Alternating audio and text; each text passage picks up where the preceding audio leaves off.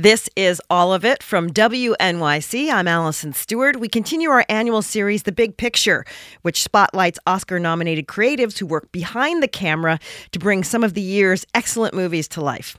Our next guest had the responsibility of creating a whole new world, the world as experienced by Bella Baxter and the Best Picture nominee, Poor Things. Production designers Shona Heath and James Price combined forces to create surrealist, semi-Victorian practical sets, mostly on sound stages in Hungary instead of on location. So when Bella, a grown woman who has been given the brain of a baby and who rapidly matures, as she heads out of her gilded cage of a home to Lisbon and Paris or on a luxury cruise, James and Shona and their teams had to build these sets from scratch. The vibe is both retro and futuristic, considered yet random, and most impressively unique. Shona Heath and James Price are Academy Award nominees for Best Production Design, and they join me now to discuss their work on Poor Things. Shona, nice to meet you. Nice to meet you. Hi. James, welcome. Nice to meet you. How you doing? I'm doing great. So, Shona, this was your first major film project. So just to give people a sense of what you do, what were you doing right before you got this gig? What were you working on? I work a lot with a British photographer called Tim Walker, and I'd just done a very big show at the Victoria and Albert Museum in London called Wonderful Things, and which showcased his work from the last sort of 25 years and a lot of mine, actually. But I designed the exhibition and a lot of sort of new work and new sets within shoots for it. And actually, that's where I met Yorgos. He'd come to visit Tim at the exhibition. And what were those initial conversations like? How could you tell he was sort of sussing you out for film work?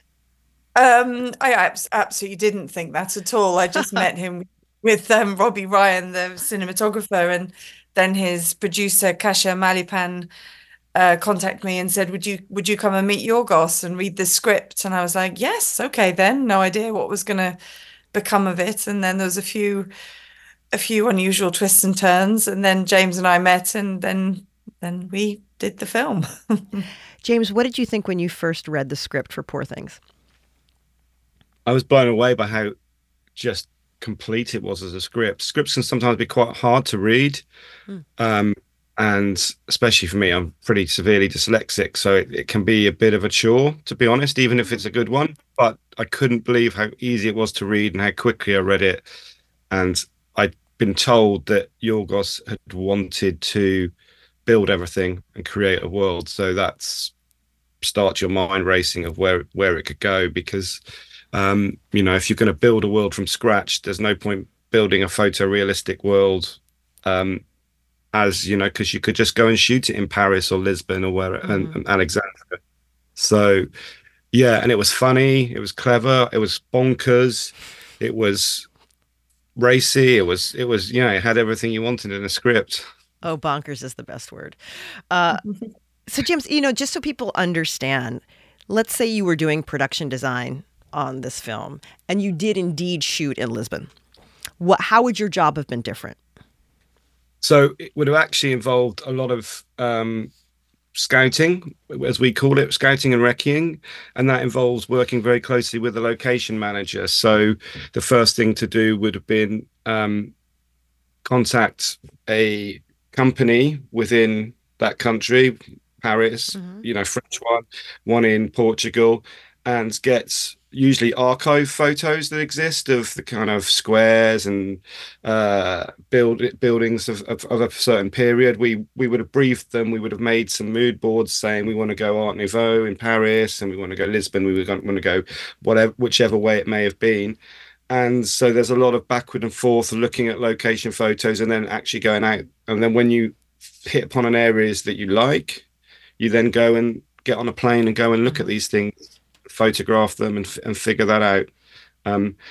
But it's totally different the way we did it. We never once went to look at these places for reference. And part of that was because of lockdown. COVID happened and there wasn't enough time. So I'm not sure we would have gone anyway, even if COVID hadn't have happened, because it didn't feel necessary. We talked about it early on, Shona and I, and we sort of spent time figuring out what we liked and didn't like alternatively, because we'd never worked or met one another before. We met one another for like an hour's meeting before we started work on it, and that was off only. I mean, I knew who Shona was, obviously, because she's a pretty famous designer in the UK. So, Shona, Yorgos has said he thought that you two might work well together. And that way he just kind of says, oh, I thought they'd work well together. Do you understand why he thought you and James would work well together? Yes, I do. I think he kind of wanted both of us, and maybe both of us had slightly different skill sets. I certainly wasn't capable of doing a feature film on my own. I don't have the experience in that industry at all.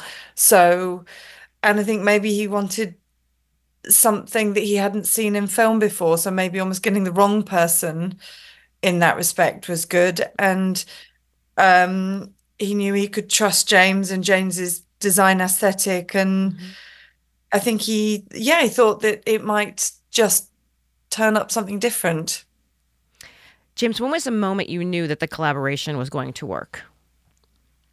I think that's difficult. I mean, I don't go into things that I don't think are going to work. So I'm pretty sure, and working in a lot of films, it's all about collaboration anyway. So it didn't worry me too much. But once I went to Shona's studio and met Shona and her design team, I knew that she wasn't barking mental, that we would get on. And we're from the similar part of the world and similar ages, and we had so much in common. I was pretty intimidated though, because I was only just starting my design journey, and Shona has been doing it for so long and so incredible. I mean, one of the guys in my team, Jonas, who's a concept artist, came to London because of Shona's work. You know, there was a big, on our part, there was a big like, wow, she's sort of, you know, and it was an amazing experience, because what you don't realize, having worked in film for 20 years, is you get blinkered into a certain way of thinking. It's all about the photo reel. Most directors want a photo reel and creating a believable world. We did create a believable world, but it was a world that hadn't been seen before. So Shona, you know, comes up with left field ideas that are just like, where did that come from? You know, well, let's try. Yeah, let's give it a go. That's cool. And so it was really, I've learned so much from working with Shona. About not preconceiving stuff, which I never said that, but thank you, Shona. Oh, thanks, James. And I've learned an unbelievable amount. I mean, but not enough, actually. There's so much experience you can't gain in one film at all. It's a lifetime of experience that James brings and has. Yeah. Seems like you guys tried, though, to get as much into one film as possible. Yeah, we did. Yeah, we did. We got about 10 years of experience in one film, so it was pretty good going, I think. My guests are James Price and Shona Heath. They are nominated for Best Production Design for Poor Things. I want to talk a little bit about proportion and depth perception in the film. Some of the sets, that it seems that the proportion is slightly off. Some of the chairs are really enormous around the dining room table. Shona, how did you want to play with proportion on the sets? I think the idea that, you know, Bella was essentially a child for the first part of the film, and it was quite clear Emma Stone was never going to play that in a sort of cute, childish way. That wasn't what was going to happen. But in some of the references, and also Alistair Gray's illustrations, he always drew people like puppets. And even on the front of the book, his illustration is of Baxter, Max and Bella, and they're all very different scales, almost like they're holding puppets or ventriloquist dummies. So that sort of sparked off a way of looking at it. And also James and I trying to get the humor into the set as well. We thought it would be really fun that they sat on these enormous chairs and their legs were sort of dangling like Victorian dolls on a chair. So the scale was a really nice thing to play with. And I think making such a sort of a wrong move in a way, I think it enabled us to use miniatures, which we built the boat and Alexandria, and compressed sets like Lisbon we built an enormous city, but of course it wasn't very big in comparison to a city. that you never question the scale throughout the film because we'd already sort of messed with it from very early on. So it was a very deliberate game we were playing. I mean, we did even toy at one point of making Paris a quarter size, and I remember everybody just going, "Such a bad idea." I always wonder what that would look like. James, I'm curious about depth perception because there are a lot of scenes where characters are at different physical levels. There's a lot of staircases, and for example, in the scene when Baxter is teaching, when Godwin is teaching, and the students are looking down in the brothel. There's a lot of staircases that go up and down. What's something a production designer needs to keep in mind about how depth is perceived on film, and how can it be used to tell a story? Oh, that's a good question. Well, starting with the medical school that you were just mentioning, that was in a real location. Actually, one of the few locations we had. Both medical schools were in a real location, but we built the seating. That was all construed, and the idea was it was kind of we wanted to play around with the proportion to give it a feel a bit like that was his stage. That was where he was, and he was in the pit, and people looking around him as if he was in a theatre in the round, like the Globe Theatre or something like that. But it's good to have different levels on sets, because if you listen to the grip department, the floors would just be flat and they'd be able to roll the camera around wherever they wanted. Like the ship corridor, which they gave us all kinds of stick for, and the spongy floor in Baxter's living room, that being on a different level as well. But when you can build in these different levels, I think it helps it feels like the scale is bigger of the place than it actually is. And we wanted everything to have just so much interest in it that the scale, that the playing on the different levels was one of the funny things. The biggest version of that is actually Lisbon, where you have the streets start at the waterfront and then they go up towards where the hotel is, and all of that floor. It was really complicated to build that set. It decided that each block of buildings needed to be built from the ground, from the stage floor, like a skyscraper. So it's built out of steelwork. It was built out of steelwork and then clad with the timber flattage, as we call it, with windows cut in, and then on top of that, the plaster finishes and the tile work, and then we had like each block happening at different stages as they were going back towards the hotel, and the hotel was the final block to be built, because then we had to build the water tank, and then the floor all had to be filled in. So that was all built out of timber rostra at different levels. Wow. And then there was soundproofing put on, and then I think you guys call it Luon on top of that. We call it plywood, but and then a concrete pour put on it. So it's hugely complicated. But when you go through that city, you really get a sense of it moving around in different levels. And we did that not just with the floors. Each one of our cities that we build, we made sure we were very determined to get as much variance into that, like a real city, because one of the things I hate about a lot of backlot set builds are out of ease. Every building is the same kind of thing because it's easy to do. You just get a production line going, and poor art directors and poor draft people and poor construction, nothing was ever the same. And so everything needed to be drawn, made individually.